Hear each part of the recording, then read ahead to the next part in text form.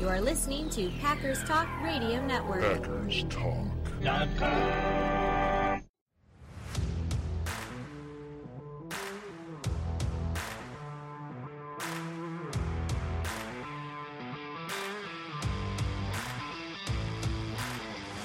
You're listening to No Huddle Radio on the Packers Talk Radio Network, your home for in-depth and thoughtful Packers analysis. I'm your host, JJ Leahy. My co-host is my good friend, Gil Martin. In addition to this show, I host Cheese and Packers, and Gil is the host of Locked On NHL. He also writes for Packers Post and Cheesehead TV. And we're here to talk Packers because you're all here for one thing, and that's a love for Green Bay football. Gil, what do you think of this 2022 Packers schedule? Well, I'm always excited. I enjoy the schedule release because it, like, my head starts swimming. I'm planning out my, which games to cover, which games to watch. I mean, I watch them all, but just sort of putting it all in my mind and then figuring out which games are the key games, the important games, the tough parts, the easier parts. And of course, we speculate about it every year, and every year by the time the season starts, you're not necessarily right anymore because so many things change. But just knowing how things are all sort of fitting together is very exciting. Well, the first thing I looked for was where is the game at Detroit, because I live in Michigan, so that's the most convenient game for me to go to. We got week 9, it'll be November 6th. It's a noon game.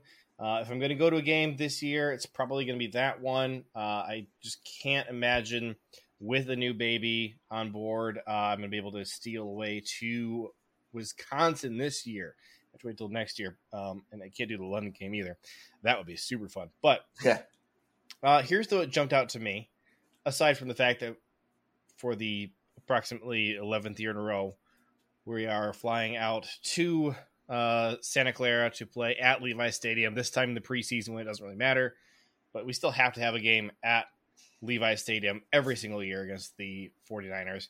It's a law of physics. What jumped out to me was week 1, we're opening against the Vikings at US Bank Stadium. And I think that that's advantageous because they got a new regime in there, rookie head coach, a lot of young players there.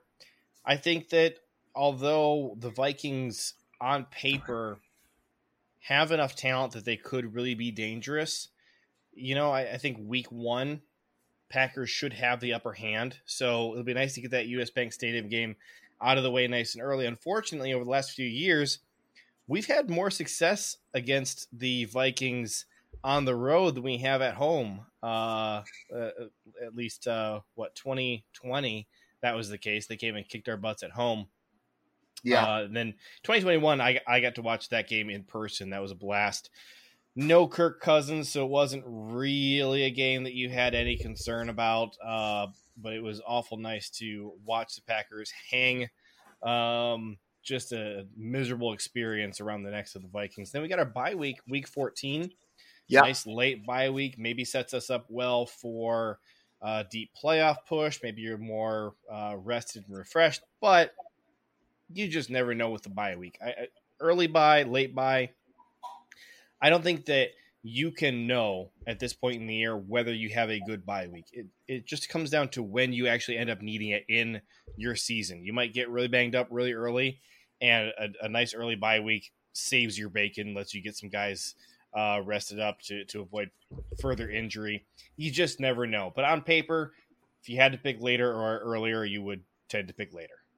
Yeah, I would. I mean, this is the second year in a row they have the latest bye in team history. Last year it was week 13. Now they go to week 14. I'm almost a little concerned that it's too late in the season because if they're playing well, you don't want to wreck the momentum. To me, the sweet spot is more like week 8, 9, 10, 11, somewhere in the middle to sort of break it up, but not disturb momentum if you're doing well heading down the stretch. But hey, I like the fact that the bye week sets us up to play the Rams coming off the bye week, and it's a home game and it's on Monday Night Football. So, that's a nice little bonus right there. Where do you see the first loss of the season coming? Last year, we were both way wrong because we thought we were going to whoop the Saints, and we really should have. We had no business losing to the Saints that day, week 1. I think last year I was saying we were going to lose in week 3 to the Niners, and then you circled the Steelers in week 4. Week 4. Yeah. And we won both of those games. So that's true. This year we have we open with Vikings and then Bears. So it's at Vikings, home against the Bears. Then you're on the road against the Buccaneers, and then home for the Patriots. That's your first 4 games. Do you think we're 4-0 at that point? No, I think week 3 at Tampa Bay is where we run into a little bit of trouble. It would make some sense. I think you look at the two teams, and the biggest difference between them is that the Packers are going to be a lot younger team. You're going to have a lot of first and second year players who you're leaning on to be contributors. It would make sense that an older, more polished Buccaneers team would be equipped to handle you decently well in week 3. I think if you're playing the Buccaneers later in the season, you might have a little more confidence. Week 3 to me makes a lot of sense. I think I'm going to go ahead and circle week 4. I think maybe we squeak out a win against the Buccaneers and then hopefully don't face them in the playoffs. The Patriots to me are the kind of team that we struggle with a lot. Really good in the trenches. It's a weird offense. I think that they could throw enough wrinkles our way that I would be really excited if our offensive line is up to the challenge of handling them. They just have a lot of talent up front, and the kind of bully ball that they like to play strikes me as maybe a bad mismatch for the Packers. But it'll be interesting to see. It will be, and ironically enough, we get Brady and Belichick in back-to-back weeks in week 3 and week 4. Oh, I didn't even notice that. You're right. All right, anything else from the schedule that jumps out at you, or should we hop into some player talk? Well, first of all, kind of interesting that we did not choose to take the bye after the trip to London in week 5. That's you say we, but really it's the organization. Goodell's henchmen, yeah. Right. Well, I think what I heard, and again, was that the Packers were offered the bye there and said they preferred to have it later. I didn't hear that, but that is interesting. Yeah. It makes sense, though, because you look at weeks. So week 5, London trip against the Giants. The stretch immediately following that, you got the Jets at home, and then you're on the road at Washington. Those 2 games are going to be snooze fests. I mean, knock on wood. But those games should be snooze fests. Why would you want to burn a bye week to get ready for the New York Jets? That practically is a bye week. I hope that doesn't come back to bite us. I really do. Losing to the Jets would be really embarrassing. It would not be a good thing to lose to the Jets. And you know what? That's a home game, too. So you really don't want to. Didn't we lose? Let me think about this. No, we beat the Jets the last time we played them in 2018. Yes, in overtime. Yeah. That was an interesting game. That was EQ's best game. EQ, yeah. Okay, so this is funny. Some Bears fans on Twitter and Facebook are really hyping up EQ and talking about how he's like wide receiver 1 potential. Right. And the only reason why he couldn't hack it with the Packers is because Aaron Rodgers had a personal vendetta against EQ. It took me about 5 seconds to go find a ton of quotes over the last few years of Rodgers just singing Equanimeous' praises and really going to bat for him. Going toe-to-toe with the organization sometimes when coaches were ready to move on from him and Rodgers was sticking up for him. I thought that was funny and just an overall weak attack on Rodgers, to try and use EQ of all people and say that Rodgers had a vendetta against him. Yeah, that's pushing it. That is definitely pushing it. So, but we have 5 primetime games, which I like, and I got to circle week 10 when the Cowboys come to town with Mike McCarthy as their head coach. I mean, Packers Cowboys is always fun, but you add the homecoming for Mike McCarthy, and I think that adds another level of juice to a game that is already going to be a lot of fun. It's going to be a good season. No question about it. I think this is going to be fun. I'm a lot more excited for this season than I was for last season. Look, 2020, I was just on fire. I was so excited. I felt like that was our year. We were going to win the Super Bowl. It just felt magical from, voluntary OTAs on. Last year, I just never, and part of it had to do with all of the off-season drama we were dealing with. Part of it had to do with the lackluster start to the season. I didn't like a lot of the off-season moves that we made, pushing all the money out and keeping a few guys that I really felt like it was time to cut bait on.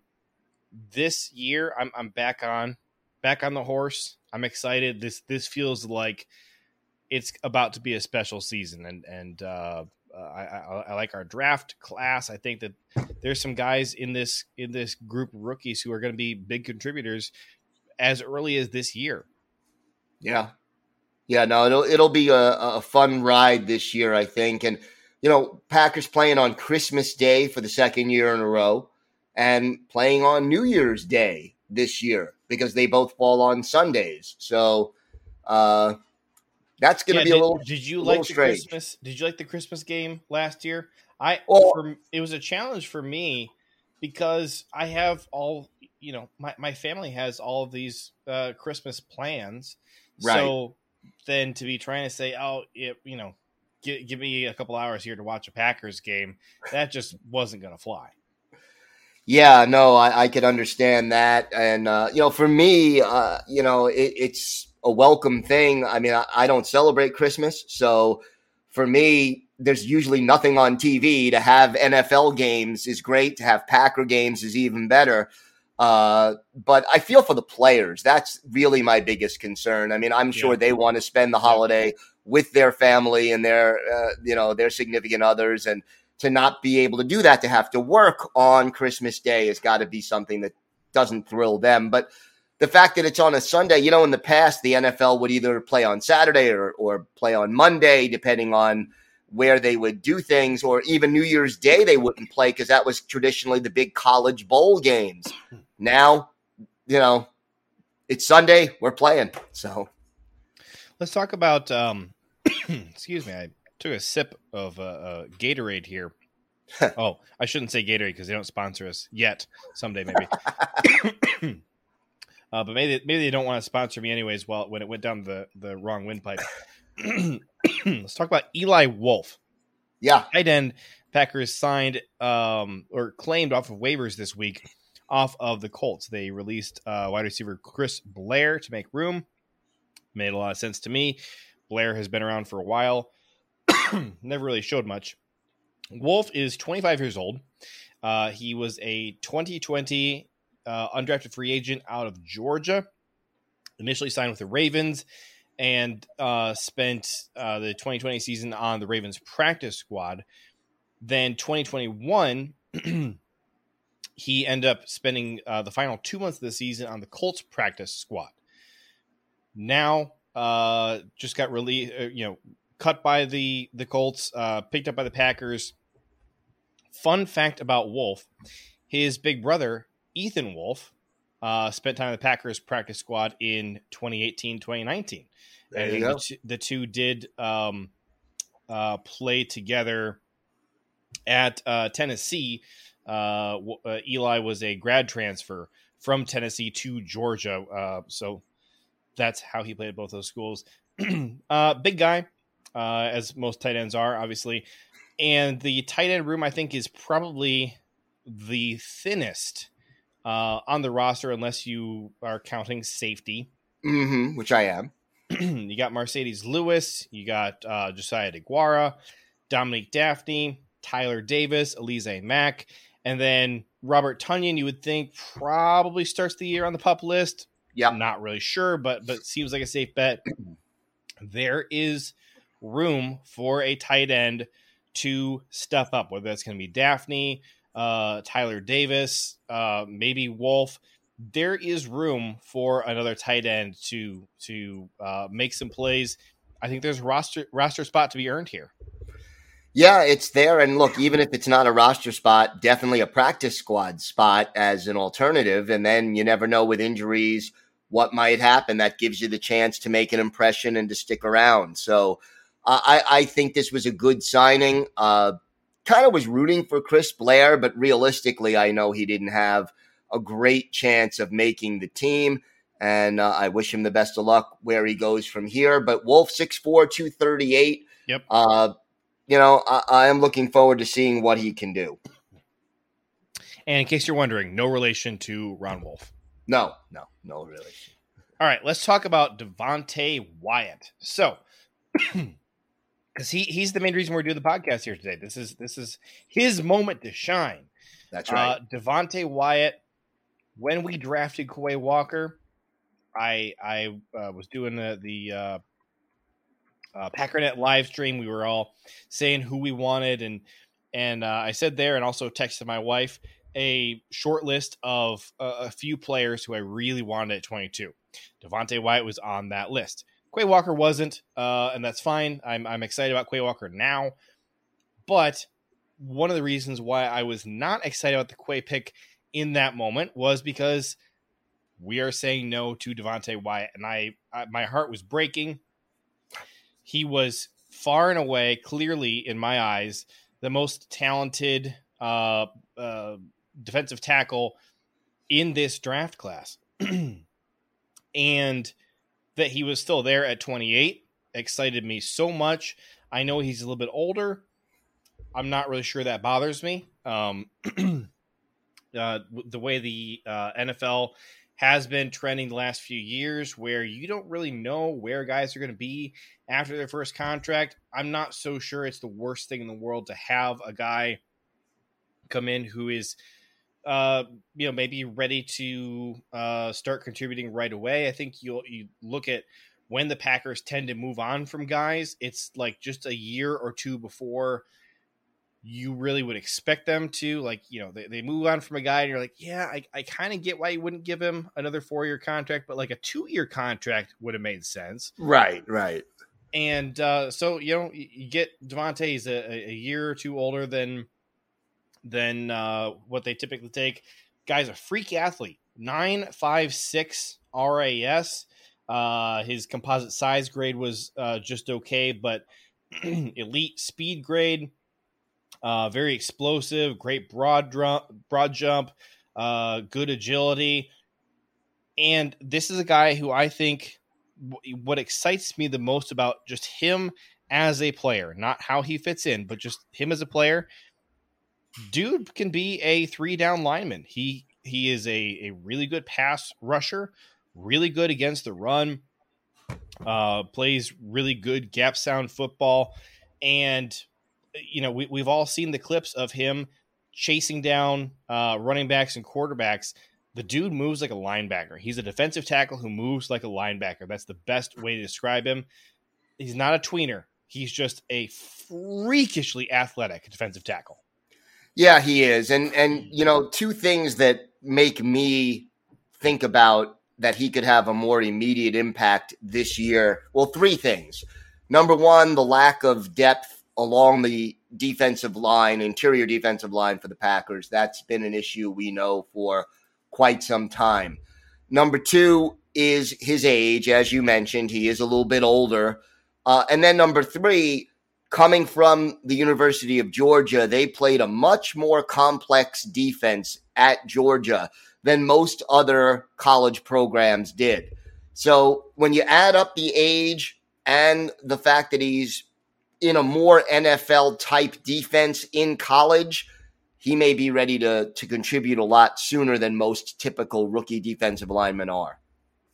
Yeah, I'm super excited. I think Devonte Wyatt is the single most exciting draft pick that we got this year, and that's saying a lot because I really love some of these other guys too. One of the things that you saw at Georgia, and this has kind of been a thing That we talk about in college football circles, sort of the evolution, the new look college defense. You're seeing, and Georgia is the premier example of this. You're seeing some defenses really pave the way with elite interior defensive line play and elite linebacker play, which is counterintuitive, really counterintuitive to, the traditional get your outside pass rushers and your cornerbacks, and that's how you shut down a defense. Going against the grain and playing a brand of football that offenses are not built to defeat really can be effective. It was very effective for Georgia, and obviously one of the things that Georgia had going for it was elite playmakers at every single position, incredible depth at every single position. Who does that kind of sound like in the NFL? Green Bay Packers right now. That's how we've been describing them. Every position group along the defense you look at and you say, I think that they can hang with anybody else in the NFL. You compare our safeties to everybody else's safeties. Is it going to be number one? Probably not, but top five? Yes. Mm-hmm. Pass rushers. Maybe it's not quite as deep as you want, although the addition of Kingsley and Agbare, I think, helps that a lot. But you take your top two guys, Rashawn and Preston, who has a better pass rushing duo than that? This is a top two, top three pass rushing group in the league. And you look at the fact that every single defensive position group across the board individually is top three, top four, independent of everybody else on their own team. I think you're looking at something really special where this defense really could pave the way to a really special season where you don't necessarily have to score a lot of points offensively to win games, and maybe even win games by a pretty convincing margin. I think this could be a very, very fun defense to watch. So a question that just sort of popped into my mind now that you mentioned what you just mentioned. Do you think Aaron Rodgers is ready and can handle not being the end-all and be-all focal point? Like so many years you've heard, if Aaron Rodgers does well, the Packers will do well. All of a sudden, it may not be that way anymore. Can he handle that? If he can't handle that, that is kind of a damning indictment of him as a person. I agree. I agree. I can't imagine why that wouldn't excite him to no end, that it's finally not just him making miracles happen. Because we've seen that play out so many years. Mm-hmm. And I think it'd be interesting to sit down with Rodgers and talk about his thoughts on the Niners loss, where for once, very clearly the defense was not the problem. They've had so many playoff games where it didn't matter how magical Rodgers was. The defense was going to cough it up over and over and over again, just wet the bed, give up field position, give up points, not get turnovers. And, this year, it'd be interesting to hear kind of where his head is at, knowing that it was his side of the ball that didn't get the job done. I just would be interested to see where his mind is at on that. But I have to imagine it's refreshing to him at least to go, all right, at least it wasn't same old, like nobody's helping me. At least this time when we lost, I can at least look myself in the mirror and say, you know what? I could have been better. But do you think he did that? I mean, do you think that at the end of the playoff game last year, Aaron Rodgers said, you know what? A lot of this is on me. Oh, yeah. Absolutely. I think so. Okay. I mean, I don't know him personally, obviously, but right. From what I do know of him, I think that he can be that honest with himself. No question in my mind at all. Okay. Good. Yeah. And you know what? I still think the offense is going to be good. It may not be good all year long. It may not be good consistently. It may take a little while for it to get going. It kind of took a while last year for it to get going. And a big part of that was because the offensive line was struggling so much. Part of it was Rodgers was struggling in the beginning of the season. Well, I won't go down that trail, but I think it makes a lot of sense to ask the defense to carry the team through the first third of the season and really ask them to step up and win you a lot of games during that time, and just tell them, listen, the offense needs to be just good enough, but we're going to pave the way with our road grading defense. I think that is a reasonable ask when you have so much draft capital, so much money tied up in the defense, and all these investments you got.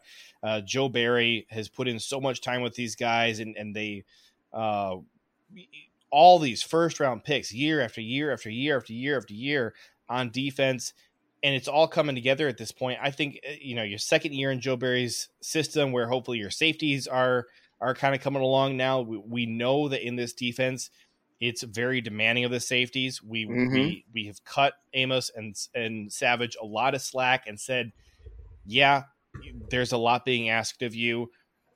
In year two, it is time for you to have come along to the point where you know what's expected of you. It feels more like second nature. It's a lot more just read and react as opposed to really trying to be cerebral with it. I think that it's a reasonable ask to have the defense pave the way for the first third of the season, but I think that the offense is going to get cooking as well. I think I would say by the time we play the Cowboys in week 10, this is probably going to be a pretty lethal offense. You're going to have the tight ends in the mix. I think that either guys that we have on the roster already at tight end are going to be playing up to the level that we need them to be, or we will have made an acquisition somewhere. I think that tight end is going to be a hugely important factor to this offense. You're going to have Aaron Jones and A.J. Dillon heavily involved in the receiving game. Maybe Kylan Hill. I'm not sure how he's going to factor into the offense this year. We'll have to see. And then you have enough talent at receiver and you have enough guys, you can spread the ball around and be really punishing to opposing defenses. And I think one thing that is going to maybe be a challenge for opposing defenses is that, yes, it used to be that we had Devontae Adams and he was really hard to cover, but you knew that's where the ball was going. Now the ball is just going to go wherever you aren't. And so the only way you're going to be able to beat our offense is if you can trick Aaron Rodgers into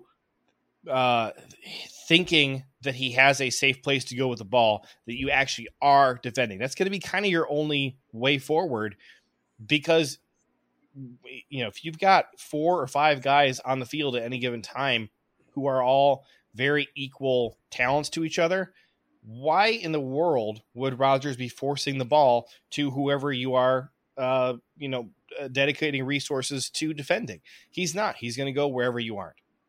Well, I see that is, to me, the best case scenario.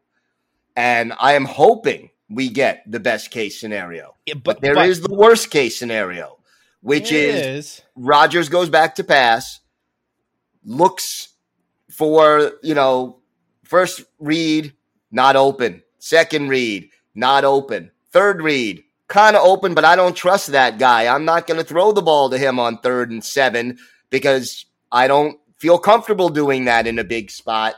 And all of a sudden, he takes a sack or the play breaks down and he has to throw the ball away. That is worst case scenario, but yeah, you act like I'm drawing up this vision for the offense out of thin air, just fancifully. No.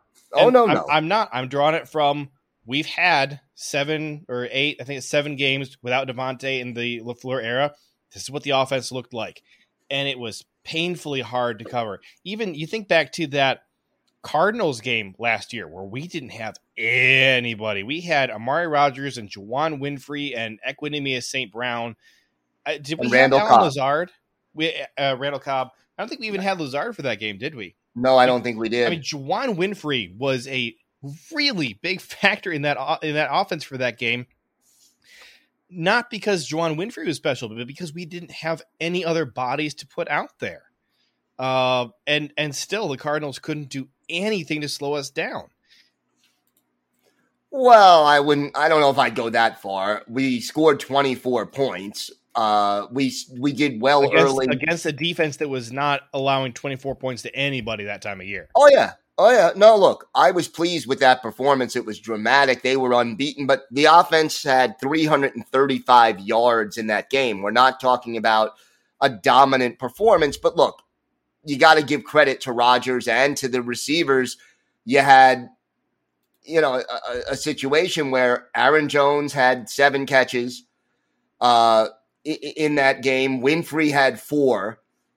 Tunyon had 3. Cobb had 3, DeGuara 2, EQ 2. So they spread it around, and it ended up working very well. Even Amari Rodgers had 1 catch. So one of his 4 for the season. So, yeah, it can be done. And Rodgers has shown that, in fact, there are always people making that argument. I don't agree with it in the long run, but hey, he's better off without Davante because he won't, focus solely on Davante and he'll spread the ball around more. You always want to have, if you've got the best wide receiver in football or one of the top 2 or 3, you want him in your lineup. So, I don't think they're a better team without Davante Adams as compared to with him.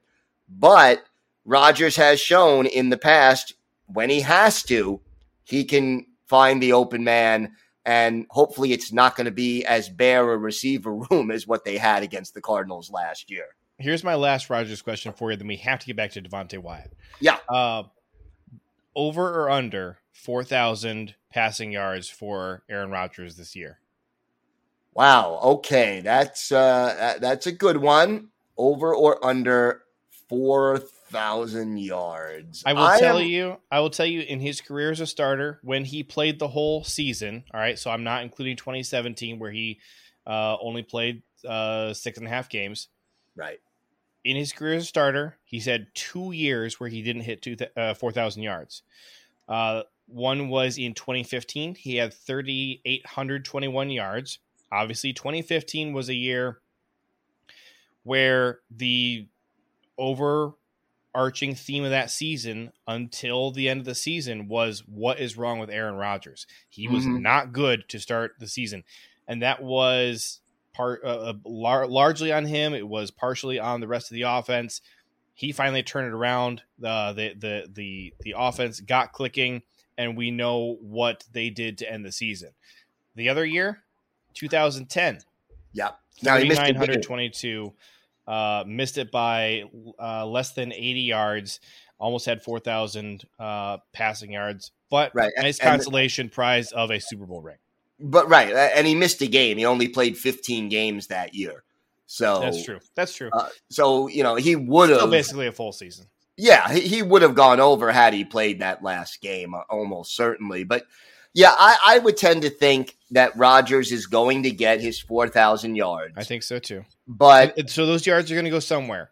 Is it all going to go to Allen Lazard? I don't think so. I think it's going to get spread around 500, 600, 700 yards a piece to running backs, tight ends, and 5 different receivers. I will say Rodgers will get his 4,000 yards, but the Packers will not have a 1,000-yard receiver.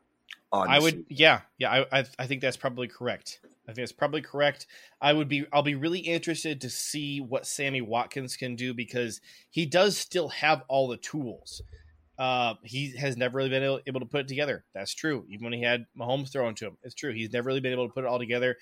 But I think that he has the potential to maybe finish the year as the receiver with the most yards, most touchdowns in this offense. And maybe those are some respectable numbers. I think we get 4 receivers, and it doesn't have to be wide receivers, but 4 receivers on this team with more than 500 yards receiving. And I think that you're going to see like 9 different guys catch at least 1 touchdown pass from Aaron Rodgers, maybe 10. He's going to spread the ball around more. You're going to see both running backs, both of the top two running backs, very much involved in the passing game. You're going to see a couple of tight ends very much involved in the passing game. And then, we may go 4 or 5 deep with receivers who are, no one's going to have 11 catches for 148 yards and 2 touchdowns on a regular basis. No. It's going to be a different guy every week, depending on the matchups, depending on what happens. LaFleur offense, 100%. And if it works out well, that brings out the best in Matt LaFleur as a play caller and in Aaron Rodgers as a quarterback. But here's the other thing. I don't think we see as many touchdown passes from Aaron Rodgers this year. I think we're more like the 33 to 35 mark rather than the 35 to 40 mark. That's fine with me. He got 4 MVPs. I think his 4th MVP was maybe a little bit debatable whether he really should have won it. I think Joe Burrow made a really solid case for MVP. I thought it was a little bit of a travesty that he didn't get one. But I think that it's going to be enough. I think that the defense is going to take a lot of pressure off of the offense. I think there's going to be weeks where the offense wins it for you, weeks where the defense wins it for you. But I am really curious to see, going back to Devontae Wyatt, how early do they get him involved? Is he going to be a starter week 1? I'm going to say no. I think Dean Lowry starts week 1 over Devontae Wyatt. That should not come as a shock to anybody. I mean, listen, last year, Kevin King started in week 1 over Eric Stokes. All right. So if you don't think that the Packers, who are obsessed with and love Dean Lowry, are going to start Dean Lowry over a rookie, I can't go there with you.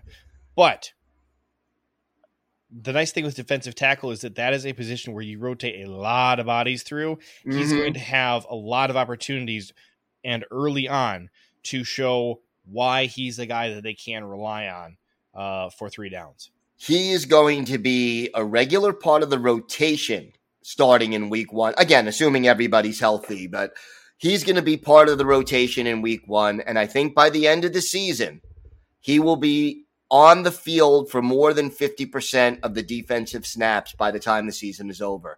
Wow. Not like in week 18, he'll be on the field for 50%. But by the end of week 18, he will be on the field for more than 50% of the defensive snaps if he is healthy for all 17 games. Let's talk about the rest of the defensive tackle room for a minute, because I think that there is a conversation worth having around the other guys in that room. We're talking Dean Lowry and Jarran Reed. So for Dean Lowry, the question is, does he make the 53? And here's why I think that is worth talking about. You and I were talking just a month or two ago about Dean Lowry is a prime candidate for a restructure, maybe an extension, push some money out. His cap hit in 2022, $8 million. Just under $4 million of that is dead money, $3.9 million. If you cut him, that's cap savings of $4 million. When you're talking about the razor thin margins we have, that's not chump change. Dean Lowry, I think, is very, a few weeks ago, I would say he was pretty essential to the defense. Now that you have Devontae Wyatt, I think Dean Lowry is a bit more of a luxury than he was. The question to me is, do the Packers think about moving on from him? Maybe in a trade. I think Dean Lowry is a guy that you could get some compensation for. He's not a bad player. No. Personally, my vote would be to keep him, but I would like to keep talented players at every position. And you do have to make some tough choices along the road. And when you have Kenny Clark, Devontae Wyatt, and Jarran Reed, and TJ Slayton all in the same room, and you have Dean Lowry there as a really nice luxury, that you have a guy that you really believe in, provides more depth there, veteran experience, had his best year with the Packers ever was last year in Joe Barry's system. He was getting after the quarterback. He was stopping the run. A lot of arguments to keep him, but maybe also think about, hey, let's be financially responsible, and we can't tie up all this money in one position group. I'll put it this way. I like Dean Lowry. I like his hustle. I like his intelligence. I like the way he plays the game. And the coaches love him. The coaches love him. He is the kind of guy coaches tend to like, but he's not an $8 million a year player. He's more like a $4, maybe on a good day, $5 million a year player. Which is about what he's made every year up until now. Correct. So let's see. 2019 was his first year with the team. Gosh, that seems recent. I feel like he's been here since like 2017. Yeah. No, 2019? All right, maybe this is incorrect. I'm looking at Over the Cap. Over the Cap. 2016. Oh, okay, 2016. Yeah. All right, I'm going to look at this page. So 2019 was the first year of getting big boy money. Prior to that, he was under $1 million. All right. So forget the silliness I just said. So starting in 2019, when he was getting non-rookie money, 3.6 cap hit, $3.6 million cap hit, 5.2 in 2020, 3.8 in 2021. Now that jumps up to $8 million in 2022. He's not under contract for next year. He does have $1.8 million in dead cap.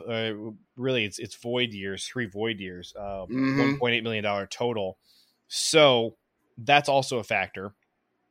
That is not tied, or that's not separate from the dead cap of $3.9 million that you would have right now if you cut him. So 3.9 if you cut him right now, or 1.8 a year from now. So you're talking about an extra $2.1 million in dead cap that you're tacking on for moving on from him a year early. Those are the kind of numbers that are going to make Russ Ball thinking about moving on from him. And this is why, going back to what you and I were saying a couple months ago, he's such a prime candidate for an extension. Turn those void years into real years. Give him enough money so he's making like $4 million a year on average across 2022 through 2025. That's 4 years. It's really about a very similar amount of cash in his pocket every year to what he's getting anyways. It's just way more cap friendly to the Packers. That's right. what I do. And he's only you give him a signing bonus. Old. Right. You give him a signing bonus. That's guaranteed money in his pocket. Yeah. And it's money that the Packers can stretch over the length of the deal. But that's what I do. Yeah, I would make that offer too. But the caveat is, I would say to Dean Lowry, if you don't take this offer, we may not be able to keep you. Yeah. Okay. Because $8 million a year. Look, Dean Lowry had a career high 5 sacks last year. Well, yeah. And he's an interior. And he's been in the league 6 years, and in 6 years he has 15 career sacks. You want to make $8 million a year, you should be getting at least 8 or 9 sacks a season, or being one of the better run-stopping defensive linemen in the league. Well, so a caveat: he's not earning $8 million a year. But that's the cap hit. Yeah, he's making $5 million a year, and we pushed about $2 million of last year's money into this year. So, yes. Cap hit $8 million. He's making about $5 million. I think if you give him an offer and you say, we're going to, from 2022 through 2025, this is 4 years total, we're going to give you 4.5 a year average. That's about what you're making anyways. And it lowers our cap hit drastically for this year and lets us keep you around until you're 31 years old, which is kind of when I want to be moving on from him. I don't want to move on from him at 28. I want to move on from him at 31. Yeah, and it gives him more money in his pocket today, which is always a value as well. It would be a win-win situation if Lowry is willing to do that. I don't think we'll see any move on this maybe until after June 1st when the cap ramifications change a little bit. But to me, June 1st makes sense. I think we touched his contract after June 1st last year as well. I think that's what happened. Yeah. So, look, he's a useful player. He's a good guy in the locker room. He is the kind of guy you want to have on your team. But that $8 million cap hit just stings right now. And, and you got Jarran Reed in there as well. And I think that Jarran Reed, who I would say is overrated, but not bad. I'm still glad that he's on the team. I just don't think that he is what his reputation is. But you're looking at 4 guys here in your rotation that you have just a ton of confidence in. Kenny Clark, Dean Lowry, Jarran Reed, Devonte Wyatt. I would be shocked if there's another defensive tackle group in the NFL that's as good as that. And then add second-year TJ Slaton, depending on whether or not he takes a step forward. You got a nice little group there if you keep those 5 guys. Absolutely. Let's talk about some of the positives of Devonte Wyatt.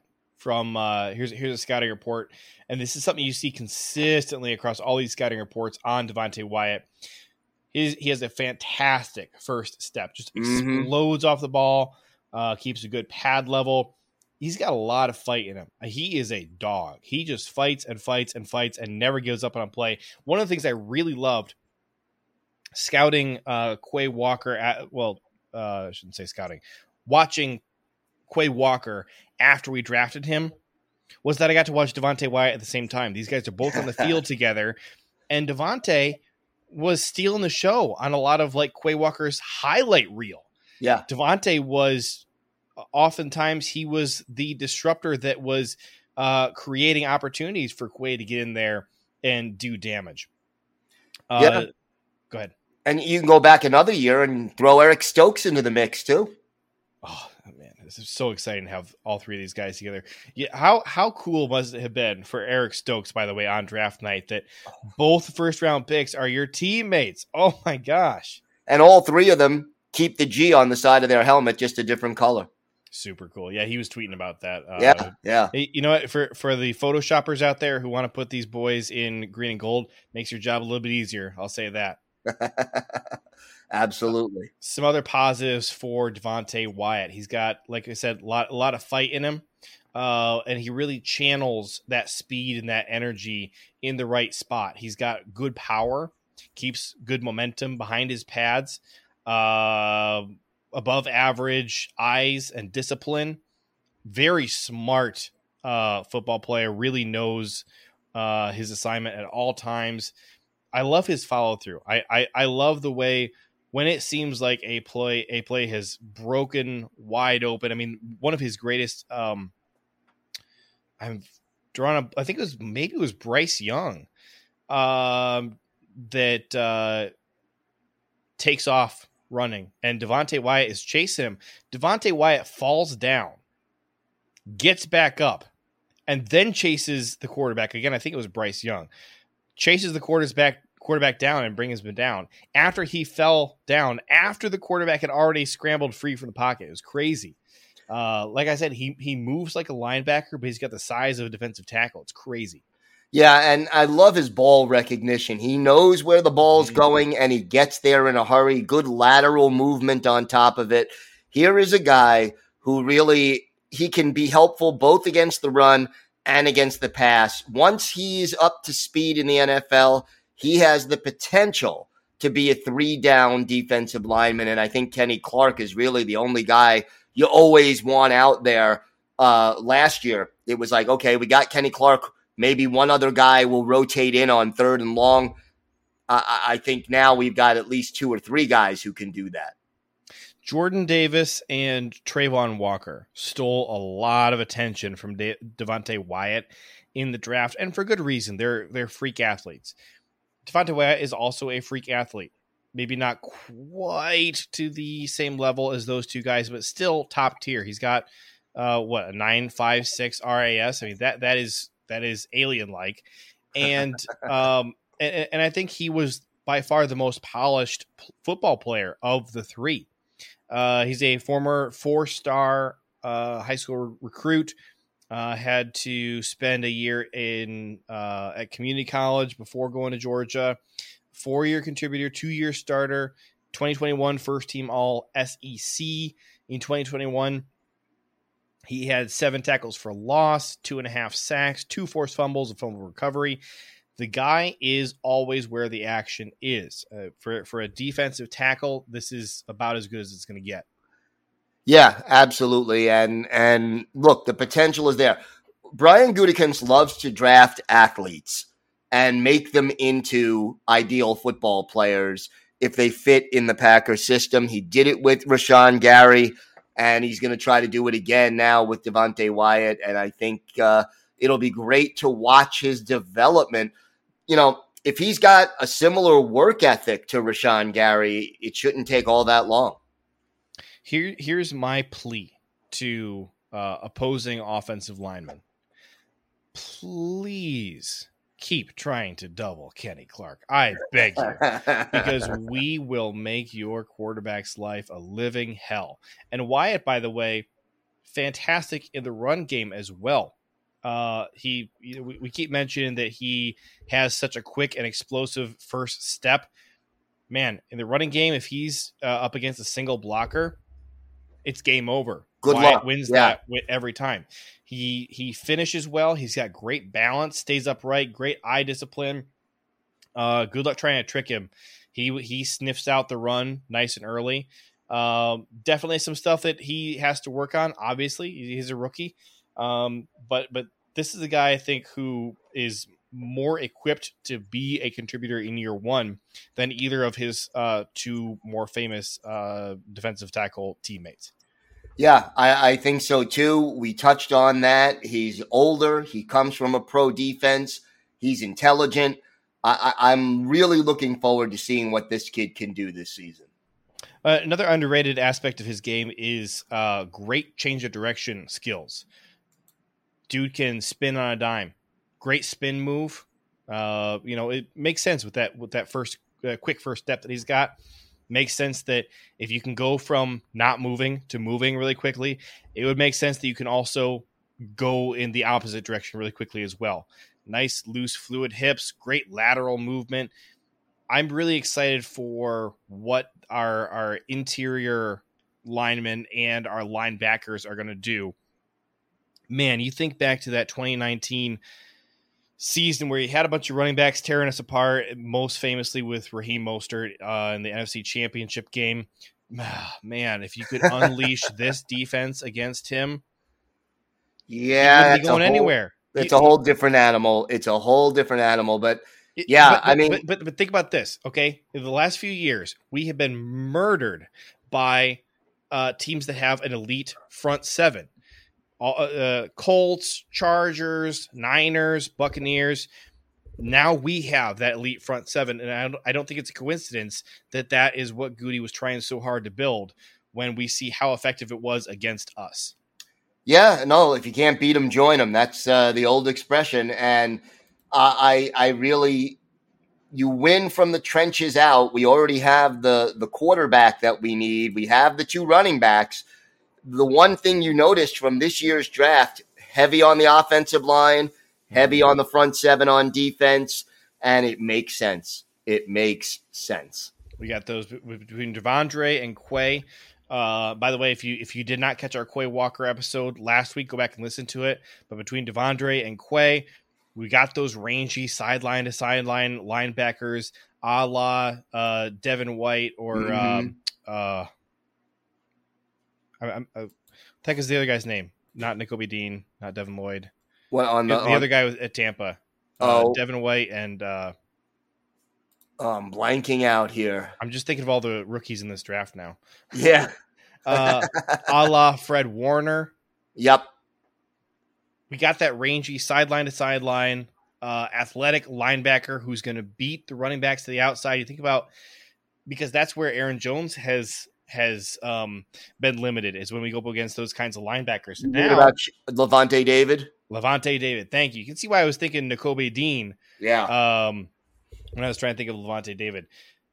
man, and the Buccaneers had 2 of those guys. Well, now we have 2 of those guys. That's going to be really exciting. And the nice thing is that we are also multiple on offense. All right. We go up against those kinds of linebackers. No problem. Aaron Jones, you can sit back or you can go be a part of the receiving game. A.J. Dillon is going to smash into them right up the middle because he can. And he was effective against the Buccaneers. It was just a shame we didn't lean on him more because when he had the ball, he was moving it. This is the nice thing. We're multiple on offense and defense. Definitely things, with the receivers and the tight ends that you could have some concerns about. We're going to start talking about receivers and offensive line in the next week or two here as we start doing our previews of Christian Watson, Sean Ryan, Romeo Doubs, Zach Tom. Not sure exactly how we're going to divvy those up. Maybe it would make sense to do the 2 receivers and then the 2 offensive linemen in their own episodes. We'll have to talk it over and see what we do. But overall, this is shaping up to be one of the better rosters in the entire NFL, and I'm not really sure who else you could actually rank ahead of them. I think you got a top tier, but I'm not sure who you could put ahead of them. There are a lot of reasons for optimism. There are reasons for questioning things also, but overall, talent-wise, I am happy with this roster. All right, we're going to have to next week, I think, after we've had a little bit more time to digest this schedule, maybe we start talking about record predictions and how many wins we think we're going to get out of this. It'd be exciting. That'll be a good conversation next week. But for today, that's going to do it. We'll be right back here next week. Follow us on Twitter at PhilPackers, at JJ Leahy to stay up to date on all things Packers or ask us questions. You can email us at asknohuddle@gmail.com. Make sure you're subscribed to Packers Talk on iTunes, Google Play, Spotify, or wherever you get your podcasts. Big thanks to PackersTalk.com for powering our show, and thank you for listening. Until next time, go Pack, go. Go Pack, go. You are listening to Packers Talk Radio Network. Packers Talk.